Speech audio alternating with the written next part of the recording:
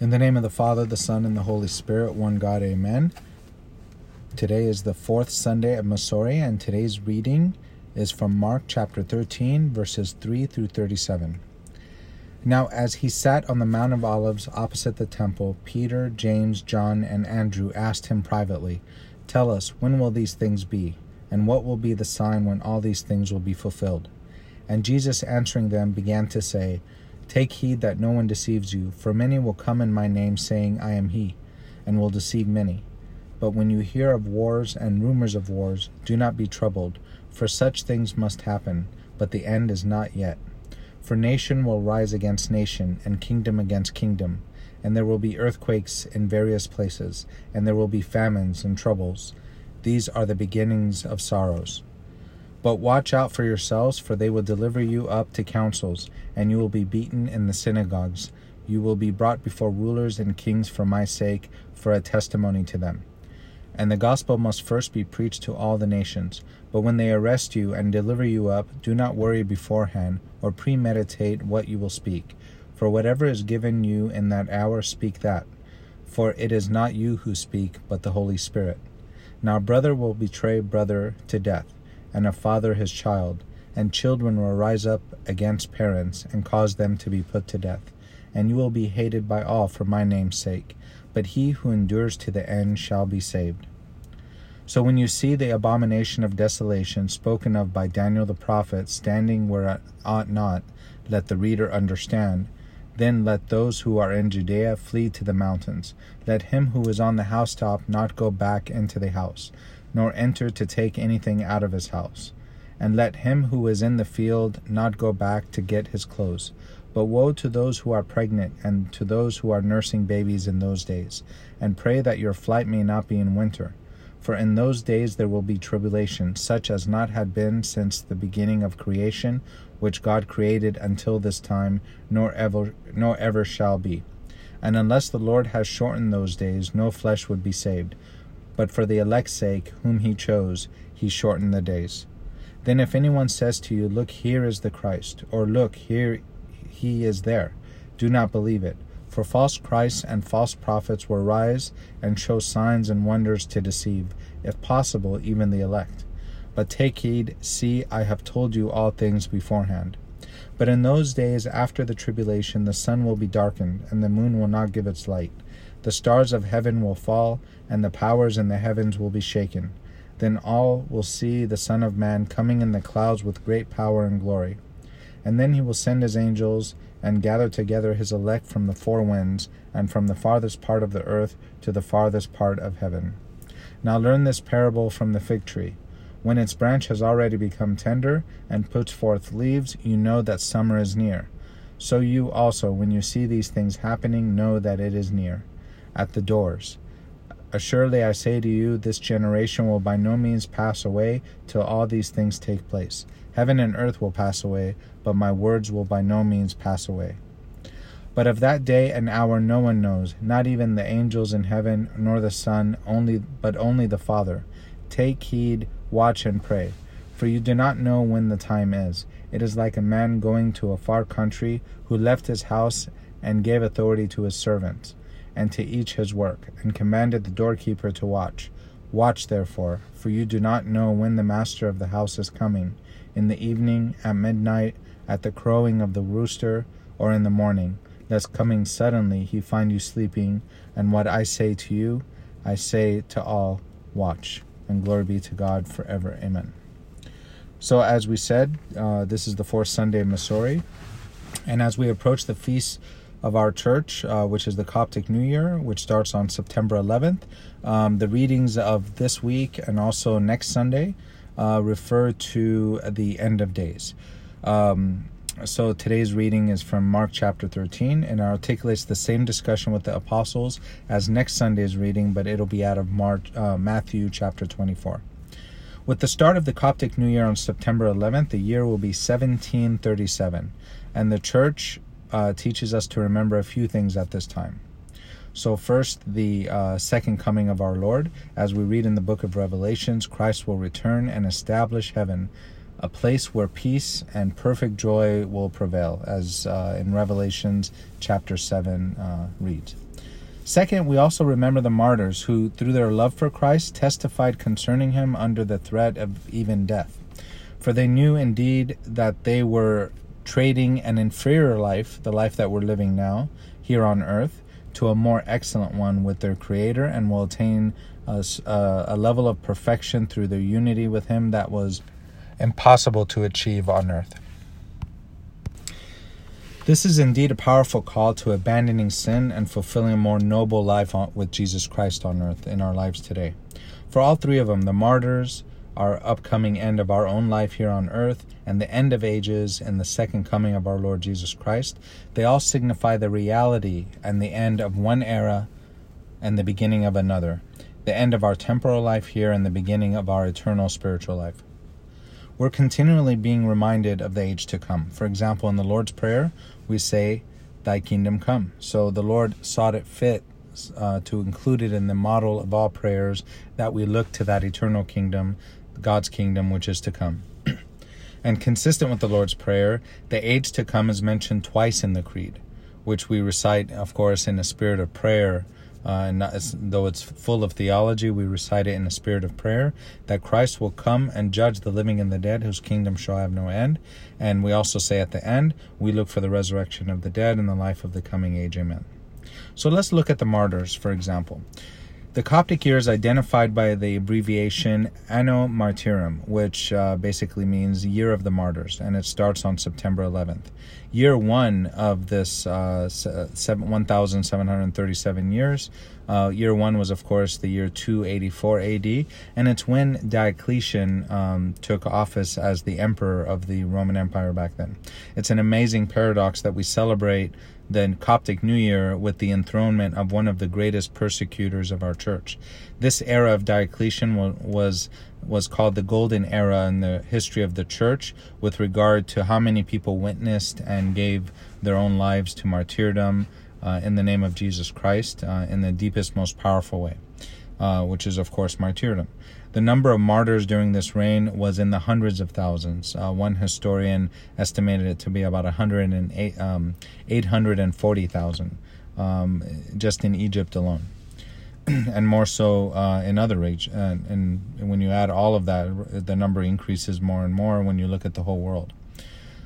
We have some of the more well-known martyrs of that time: St. George, St. Mina, St. Abanub, St. Maurice, St. Marina, or Margarita in Latin, St. Barbara, St. Clodicos, who was a 3-year-old, St. Philomena, and many, many more.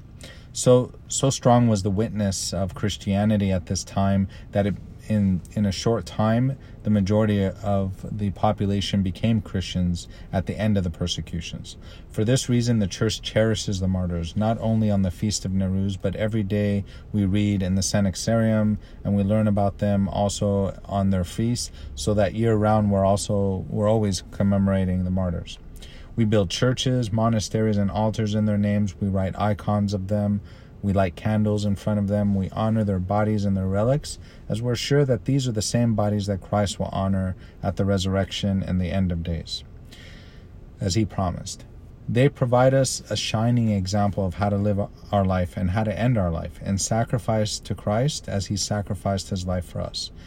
They included the rich, the poor, women and children, even those who opposed Christianity, who not only converted, but gave their life for the faith. Martyrdom is the deepest and most powerful way to show the depth of our faith and love for Jesus Christ. But as St. Athanasius says, a very strong proof of this destruction of death and its conquest of the cross is supplied by the present fact, namely this: all the disciples of Christ despise death.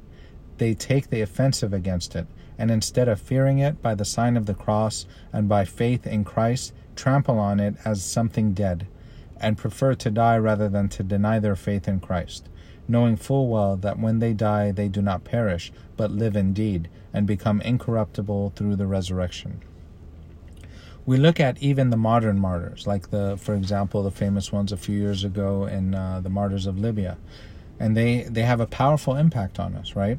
The Romans and others who try to wipe out Christianity back in the day, 1,500, 1,600 years ago or so, Through the persecution, they find that it only gives an occasion for witnessing and actually was the cause of its spread across the whole world. St. Ignatius of Antioch, on the way to being martyred, some Christians were trying to stop it and try to set him free. He writes to them saying, "I shall willingly die for God, unless you hinder me. I beg you not to show untimely kindness towards me. Allow me to become food for the wild beast, that through them I will be granted to attain God. Rather entice the wild beast, that they may become my tomb, and may leave nothing of my body, so that when I have fallen asleep in death, I may be no trouble to anyone. Then shall I truly be a disciple of Christ, when the world shall not see so much as my body. But when I suffer, I shall be I shall be the freed man of Jesus, and shall rise again, emancipated by him." So the martyrs teach us that death is only the end of this life and a beginning of a new and much more excellent life. Just like now we end the calendar and begin a new calendar, and God willing, the next year will be much better than this year. Our end date is something else that we learn from the start of the new calendar. The church teaches us to keep in our memory that our time on earth has an end, that it's temporary, and that it's not even a long time either. Not to depress us or to make us sad, but to encourage us to make our life have meaning and to matter. A few days ago, a very great servant passed away, Father Lua Sedaros. I personally didn't know him too well. I did have the pleasure of meeting him on occasion, but I knew of him and I knew many of his children, his spiritual children. It was a great example of one who fought the good fight and finished the race victorious. But in his absence, he left blessed memories to many of his love for everyone, his zeal for service, his fatherly care, and his sermons. These things remain in his absence until we see him again. We also remember Psalm 37, which says, "Trust in the Lord and do good. Dwell in the land and feed on his faithfulness. The Lord knows the days of the upright, and their inheritance shall be forever." Our works done in this life, works performed through faith, hope, and love, are never forgotten by Christ. We may forget, but he will never forget the good that we do. He is, however, eager and willing to forget the evil that we do, if we depart from them. The Lord is the discerner of the hearts. He knows what's inside of us and the things that we do in secret. Even a single cup of cold water given to refresh a soul is promised to never be forgotten by him and has its reward. A rock thrown in a pond makes a splash and disappears quickly, but the ripples from that rock remain long after the rock has sunk into the pond or into the river. In the same way, knowing that one day we will not be here in the flesh, this knowledge and this memory of our end sparks this fire of energy inside of us to make our life mean something. When we're gone, what we have done remains impacting others, our children, our friends, our family, our co-workers, our whole sphere of life. Everyone in that sphere of life will be impacted by the things we've done. Let's have our lives have meaning, have great meaning, which comes from walking in Christ, of course. As our Lord says, "To him who overcomes, I will grant to sit with me on my throne, as I also overcame and sat with my Father on his throne." Many throughout human history have fought for various thrones. They were willing to even kill and to die and to sacrifice all so that they may gain or keep their earthly thrones. But in contrast to worldly rulers, Christ has died so that we may share his throne. God's rewards and glory and peace and joy he gives to those who seek him are beyond our thinking and imagination. And it's beyond any comparison with even the most powerful people on earth. He even shares his eternal throne with us. It's an amazing paradox. The remembrance of our own death gives meaning to our life and allows us to recognize its value. James chapter 4 says, "For what is your life? It is even a vapor that appears for a little time and then vanishes away." It's like a vapor that has a very short life. It encourages us to live a life worthy of the calling which we were called. If we do that, are we going to get entailed in the petty issues that often consume us? Are we going to stay angry with anyone for too long? Of course not, right? We'll let these things kind of brush off of us. In the 11th hour of the Book of Prayers, we say, "Hasten, O Savior, to open to me the fatherly embrace. For I wasted my life in pleasures and lusts, and the day has passed by me and vanished. In contemplating the meaning of life, Solomon the prophet says, Let us hear the conclusion of the whole matter. Fear God and keep his commandments, for this is man's all.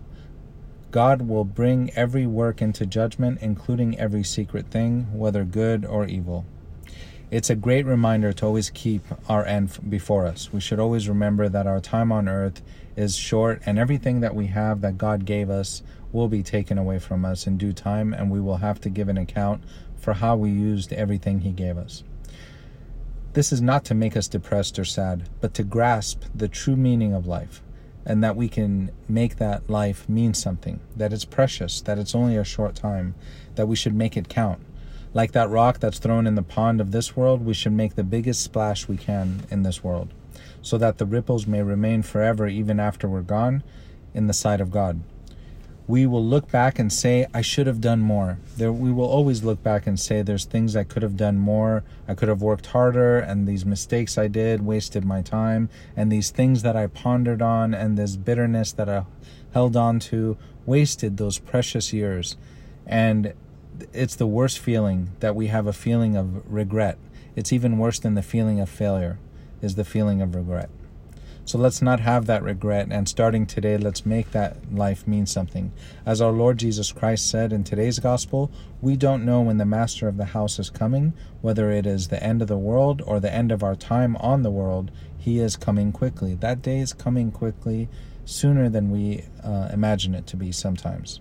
So let us look forward to that little time we have left to mend those broken relationships, to repent of our sins, to pray and develop our relationship with God, and to build that spiritual house in heaven that will last forever. Next week, God willing, we'll read the same discussion our Lord has with the disciples, but this time out of the Gospel of St. Matthew, and we'll briefly look at the end of ages, or the second coming of our Lord. So for now, may God grant us the foresight to make our present life count and have great meaning with Jesus Christ our Lord, through the prayers of all the choir of the martyrs. To him be glory forever. Amen.